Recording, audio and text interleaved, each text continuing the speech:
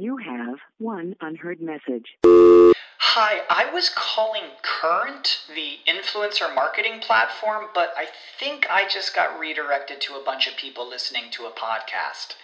Well, anyways, I was calling Current because I was told they could help get my brand set up on TikTok Shop, and even build out an affiliate program of content creators promoting my brand, and even have those content creators go on live streams and promote my product there. Wow, I could really use Current.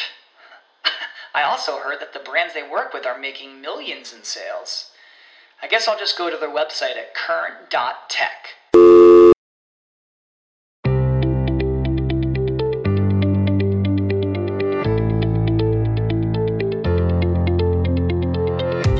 Hi, I'm Danny J. And I'm Jill Coleman. Welcome to the Best Life Podcast. Here, we talk about everything from success, money, relationships and entrepreneurship, to productivity, honest communication, positive psychology, and how to cultivate an abundance mindset. Make money, travel the world, deepen your relationships, live full out. This is the best life.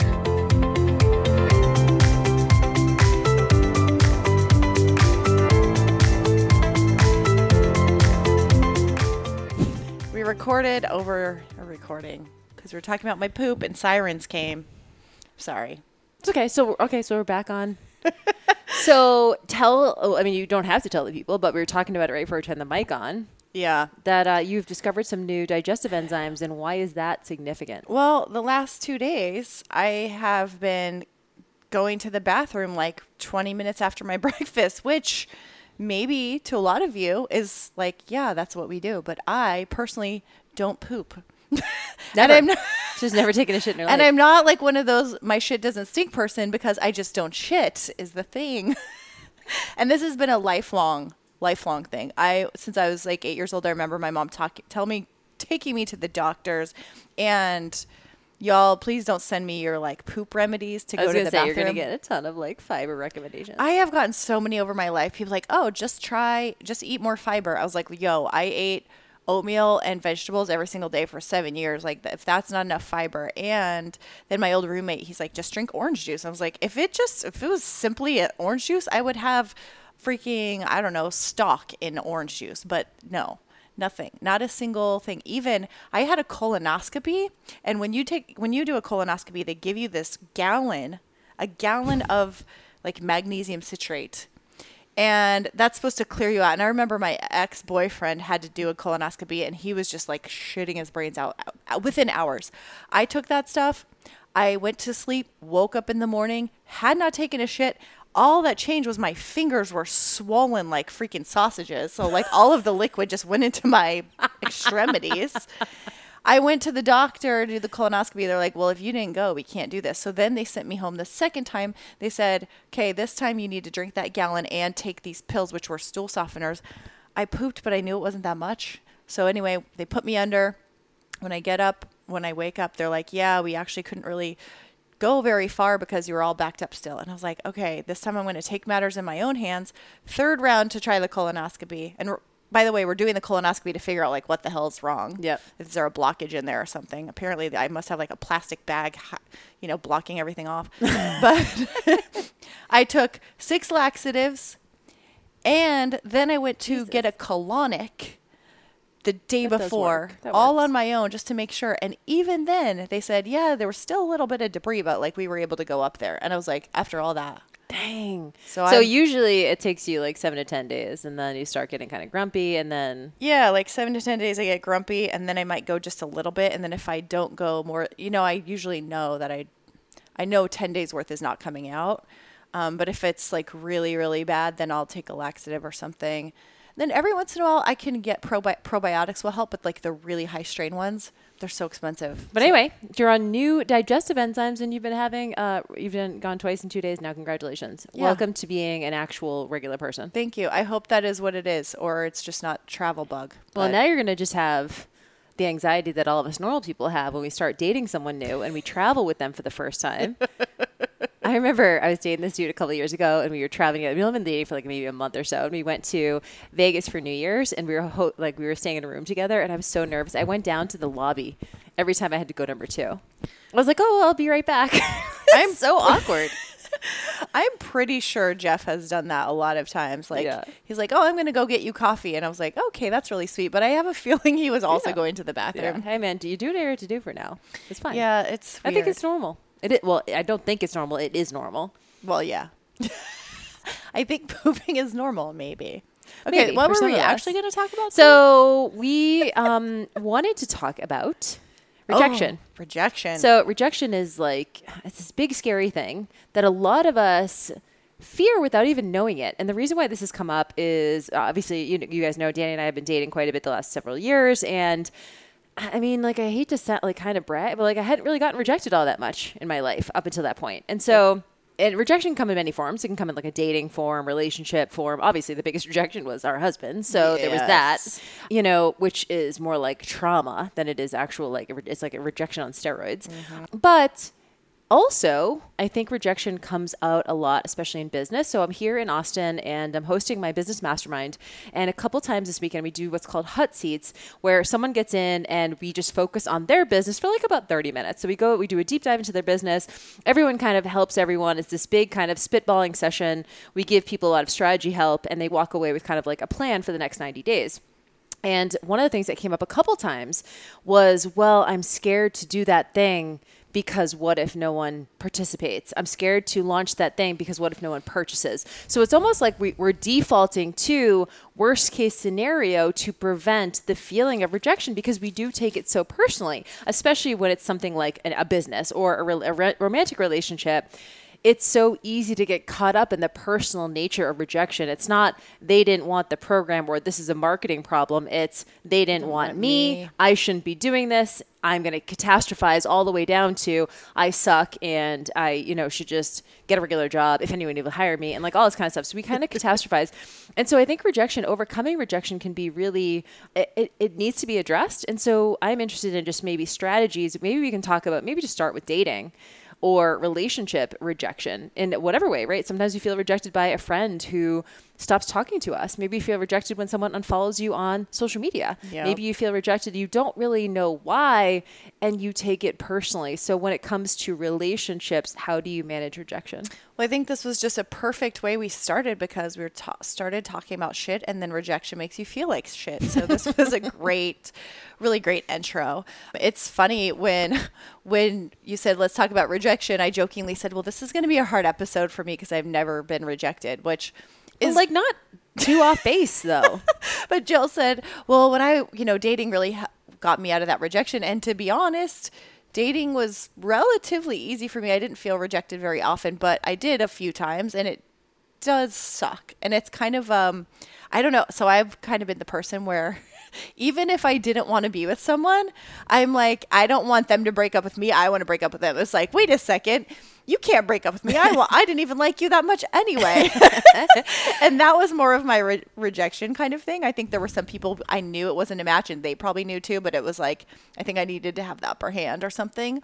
But I think the rejection really it feels personal. And so a lot of times, well, I'd say for the most part, a lot of times you get rejected when it comes to business or even in dating or in friendships. It's not always personal. Right. And it can be. Or even if it is that not okay? Like, right. What do you do with that? Well, what's funny is I wonder, and I actually just thought about this right now, is your clients who are struggling with it, I wonder if their personality type is more the people pleaser. Because I feel like people pleasers tend to, and because I have been one in the past and I still have tendencies, but if you're a people pleaser, I think you have a tendency to really want to be liked by everyone, and it's like really important that everybody likes you. And so what happens when you are a people pleaser is you bend your personality and you bend your things to try to make everyone else happy, and you kind of avoid being truly you. Mm-hmm.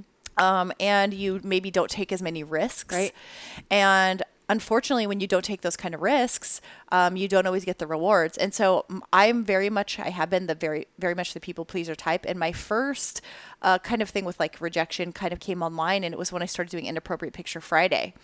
And it was before that. It was Sweaty Betty's Don't Be a Bitch. When we decided to have our tagline be Don't Be a Bitch, at the time, nobody was saying bitch online. I mean, that's like so tame now, but it was like, can we really do this? And the fitness industry was like Jamie Eason, very clean, blonde, no tattoos, commercial look. So being a little edgy was scary.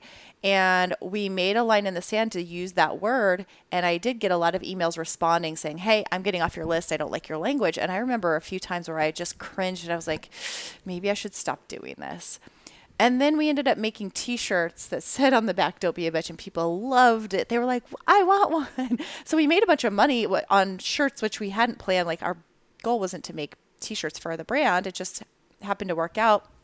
And I learned that having something that draws a line in the sand and making people not like you makes you more likable by the people who do like you. So it's kind of, instead of being vanilla, like, I would rather now be more polarizing than being like sort of liked by everybody. Because if you're sort of liked, you're just not as memorable. If you have the people who love and hate you, it's like, cool. The ones who hate you eventually just go away. They don't just stay around just to hate you. They're like, you're not my person, gotta go.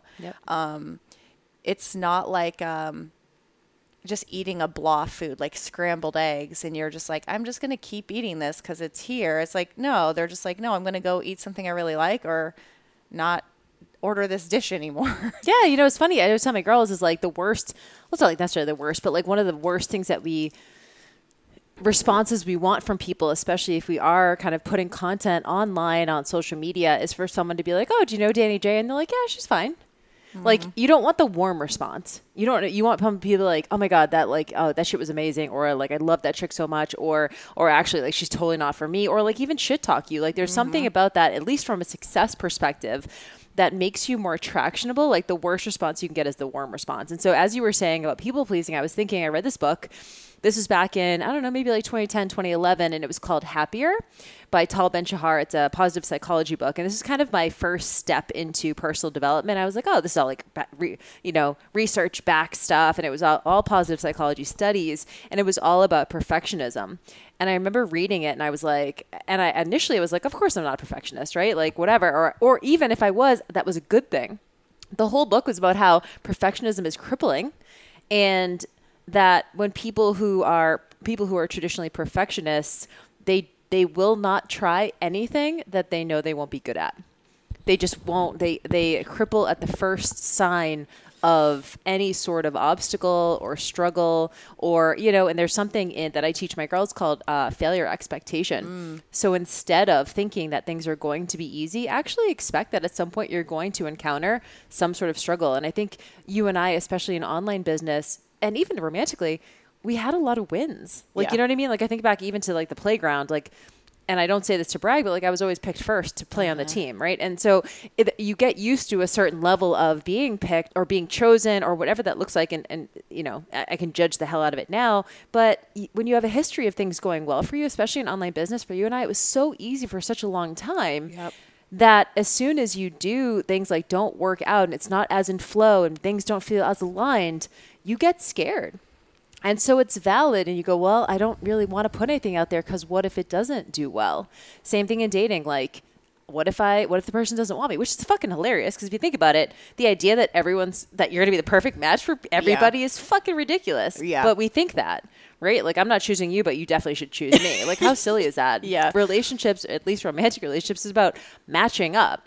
It's not about like, I'm the perfect person. The funny thing about the dating one too is that we tend to not even really know, especially in dating today. You tend to have like one first date. So you get a first impression, a dinner, some conversation.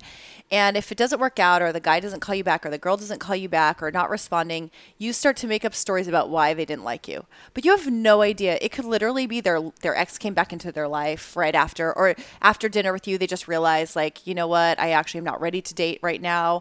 It could be that they swiped on you and you were blonde. They wanted to see if they like something different, and they just like, dark-haired people. Like, we all have preferences and different things. And I've done that where I've gone out with guys who are kind of outside my, type. And I was like, yeah, no, I'm not into this type. Yeah. And I'm sure they're great and they So, will be yeah. great for someone else, just like, we will be great for someone else. Yep. But it's not a match. So instead of maybe looking at it as like being picked, look at it as a matching thing. At least for me, that's where I kind of went to with it. I was like, oh, you know what? This isn't a match, actually. Yeah. It's not because this person is bad or wrong or I'm bad or wrong. And so I think like high level, it's really about getting like more clinical with something and using maybe failure or struggle or misalignment as a signal to become objective and try and figure out, like, get clinical and like figure out what it is. So in online business, if a launch doesn't go as well, so I'll give you guys an example. One of the girls was like, well, I don't want to launch this thing. Or no, she said, I don't want to have a number in my head, a goal number, right? I want this many clients by the end of the year. I'm scared to put a number on it because what if I don't hit it? And I immediately said, that's totally fine. It's absolutely clinical. But I understand if it's your business and it's like, especially as a personal brand, you take it so personally. So I think that being able to get clinical with it and remove the attachment to like the emotional attachment allows for you to actually find the solution. I can really relate to that, afraid to set a goal, because when I was in network marketing, and we talked about this on the episode of just the last episode on like when I was trying to hit that Lexus, I had set a goal to get it within 3 months and it took me 5. And I remember missing it. And after my 3 month, when I didn't get it that month, I was so beating myself up. I'm like, well, shoot, it's never going to happen. And I almost quit. I was just like, this is too hard. I can't do it. And then I had a pep talk from my sister-in-law and kind of stopped beating myself up. And then I hit it in 5 months. And then I had another goal. And again, it took me longer than I thought it would. And so I think I started to get afraid to set goals because I was like, well, what if I don't get it? And then I'm going to be disappointed. And I totally get that. And looking back, it's funny because I'm going, okay, big deal. Instead of 3 months, you did it in 5. Instead of, a year, you did it in 18 months. Like you still got to the goal, but it felt as if I was failing. And so I got really scared to even make goals. And I'm not exactly sure what kind of advice I would give to myself now if I was giving it. Like if I was coaching somebody, I feel like I could just tell them to get over it. But then being the person in the shoes, I'm just like, but I couldn't get over it. I don't know. I think it does come back to realizing that at some point in whatever you're trying to achieve and at whatever level of success there is, you're always going to run, like not everything can possibly be easy for your entire life. And so chances are, if everything is continuing to come easy to you, it's probably because you're not stretching yourself, right? Like that's the thing is like the idea that there's always, I think you can be successful and things can feel easy up to a point. But if you're trying to, I don't know, if like you're trying to go from making a certain level of money to like doubling that income, like I'm sorry, at some point, like the reason why not a lot of people make that higher income is because shit is fucking hard. And so I think having the expectation that failure and or resistance is going to happen at some point, instead of feeling crippled by it, when it shows up in your life inevitably, you're like, oh, here it is. Like, okay, yeah, I knew at some point this would get harder. And so it's almost your tenacity tool, like the expectation of like, okay, yes, like I remember that this is going to be hard. So instead of taking it super personally, you can just get actionable. What's the workaround? What's the solution here? I tell my girls like I call it like a pivot mindset. You run up against something. What do? Do you pivot? And I know we talked about this in the success episode too. And that was one of your things is be like water. Yep. Try to find a workaround and don't make it mean that you suck or that it's any less impactful, or because you didn't get it on the first try that somehow it's not as good. I think that is going to be the fastest way to quit.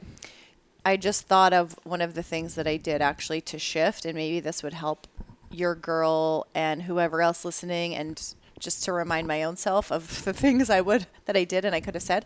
So there's different fields of thought on goal setting. So like Grant Cardone, he talks about the 10x rule. And if your goal is to do 100,000, to set a goal for 1 million, and you have to do 10 times the work just to get there. And like, if you kind of like that, shoot for the stars. And if you miss, you land on the moon philosophy. You might land in a black hole.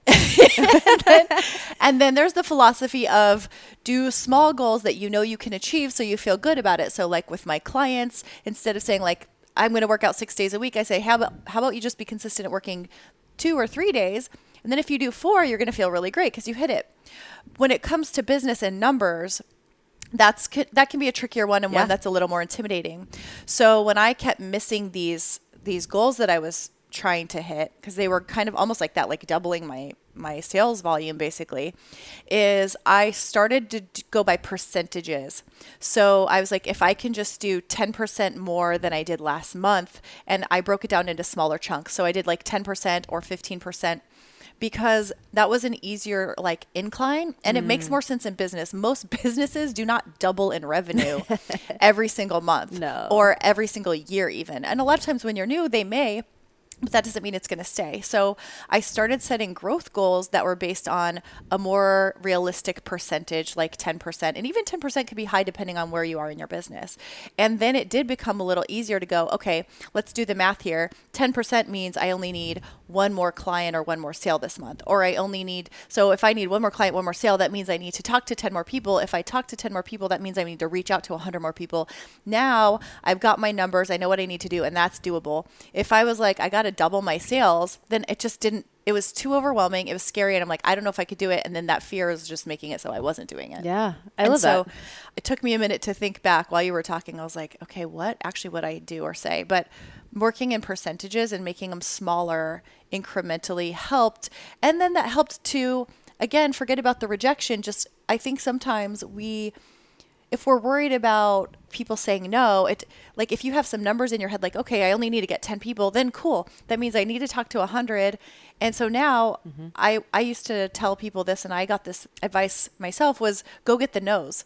If you know you need 10 and most 90% are going to say no, go get the no's, go hurry up and get 90 no's so you can hurry and get them out of your system. And actually getting the no's, like trying for no, helped me mentally just go, cool, I'm like over, like, cool, thank you, bye, I got to go to the next one. Like, I'm trying for a no. If you tell me yes, I'm like, shit, I still have to get 20 no's today, so thank you, got a sale, but I got 19 more no's to get. So that's such a big perspective shift. And it's so interesting that you said that, because the thing I was going to say on the tail end of that's very similar. The book, The Game by Neil Strauss, it's all about pickup artistry. And I read that book. It was like so bizarre that I read that. Anyway, it was years ago, but it was really well written, but it tells the story of if you want to learn the art of pickup artistry, which is, you know, basically it's manipulation of the opposite sex, which is ridiculous. But their whole thing was that like they'd go out to a bar and it would be like, you need to get rejected. Like your goal is rejection, actually. And so they would say, the more women you talk to, the more rejections that you can potentially get. And also as a result of that, just straight up experience and reps dissipates the emotional attachment, like you said, right? So if you ask any successful entrepreneur, like they'll just laugh at the fear of the fear of failure. They're just like, what are you talking about? Like, of course, like failure is just part of the game. They don't get scared by it. They don't get emotionally hijacked by it simply because of the reps. So like I love that. Like just get the no's. Like and all of a sudden it doesn't feel as like impactful. Yep. You know what I mean? It's like, so when you're at a bar, like actually go up and try to get more rejections so it doesn't impact you so much. And I think one of the reasons it doesn't impact you so much is because you're no longer attached to the outcome. You're like, I'm actually not trying to get a date or get with this girl. I'm just like practicing this. That becomes the point. And I think this is the thing too, is when we get really attached to us, like if we really need the money and we need the sale, we get more scared of the no because we're like, I've got to bring this money. It's like a different energy. If you could take it or leave it, and even if you can't, but if you can get if you can get the mental idea that you could take it or leave it, then you can do so much more and you can get those yeses easier. It's just really funny how that works. But I always tell my girls, like, because if they're scared to do something new, I'm like, look, you don't have that sale already. Yeah. Like, you don't have that client already. So what's the worst that can happen? The person says no, great, get to the no as fast as possible, because then you can move the fuck on with your life. Yeah. So something that happens in sales is, you had mentioned it, like you have to, like at some point, maybe sometimes you're having a sales conversation or you're back and forth over email or over DM and the person just doesn't respond.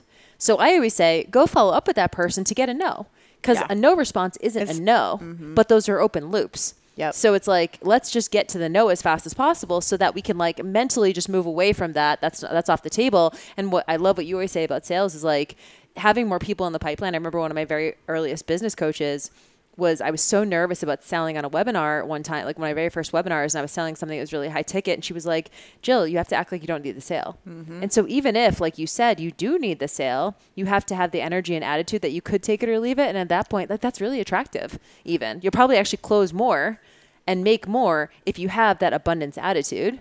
And this happens in dating too. Like, how attractive is it when you realize like someone doesn't actually need you? That's like really attractive. Like, oh, they're just doing their thing.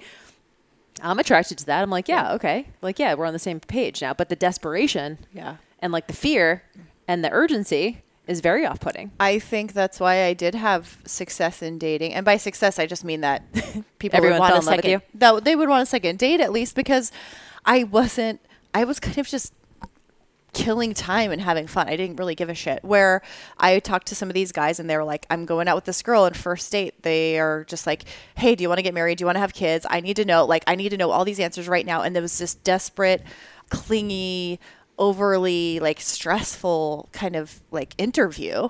And I was just like, cool, let's just have some drinks and get to know each other. And honestly, I don't know what I'm doing here. I don't know if you know what you're doing here. Let's just have, and then we could be so relaxed. We could enjoy just talking and find out if you're actually a good match versus like, do we match up on paper? Do we want kids? Do we get married? Like, and so I think there is an energy to it. And so I love the idea of failure expectation or rejection expectation. And to me, if you're never feeling rejected and you're not doing shit. If you never feel resistance, you're not doing anything. You know, right now we've been looking for podcast sponsors, and I've sent probably over 100 DMs and been getting a lot of no responses. And it's so funny because I like what you said about closing the loop to get the no. For me, I'm following up every single week because I have a spreadsheet and I literally just want to check them off if it's a no, so I could stop bugging them and keep going. I'm like, I don't actually care if you say no. I just like, please give me a yay or nay if this is something we could even talk about, or if something we could discuss, or if you're even open to it, because otherwise I got a bunch of other people to follow up. And it's funny because I haven't really cared. Like, I do want this really badly for us, and I want it to be a good fit for everybody, but I'm also just not attached to it. I'm not just looking at like one company and going, oh my gosh, if they don't do this, we're screwed. I've got so many, and I think there is something to be said about just filling your pipeline, because not just dependent on the one. And also, if they rejected us and said like, actually it's not a good fit for us, that would just literally be it. It wouldn't be like, oh my God, Danny, we're so bad at podcasting, no one wants to sponsor us. It's just really like, okay. Yeah. In the meantime, we'll be like doing our thing. Yep. And if they're like, oh, it's just not a good fit, or we don't really, even if they just said like, we don't really like your content, cool, we're not changing anything. So bye. Right. And I think that there is power in reps. The more action you take, the more experiences you have, the more you rack up the rejections, the more times you rack up the no's, you do get more of an abundance mindset, and it does dissipate the emotional attachment to the outcome. I think reps is huge. Sales calls. And if there's anything that you do that you're scared of, if there's a way that you can get more of that to practice. Totally. And we get it. Like, if you're want to do more public speaking, like go to a class that you can speak more and practice and just get bad critiques of you.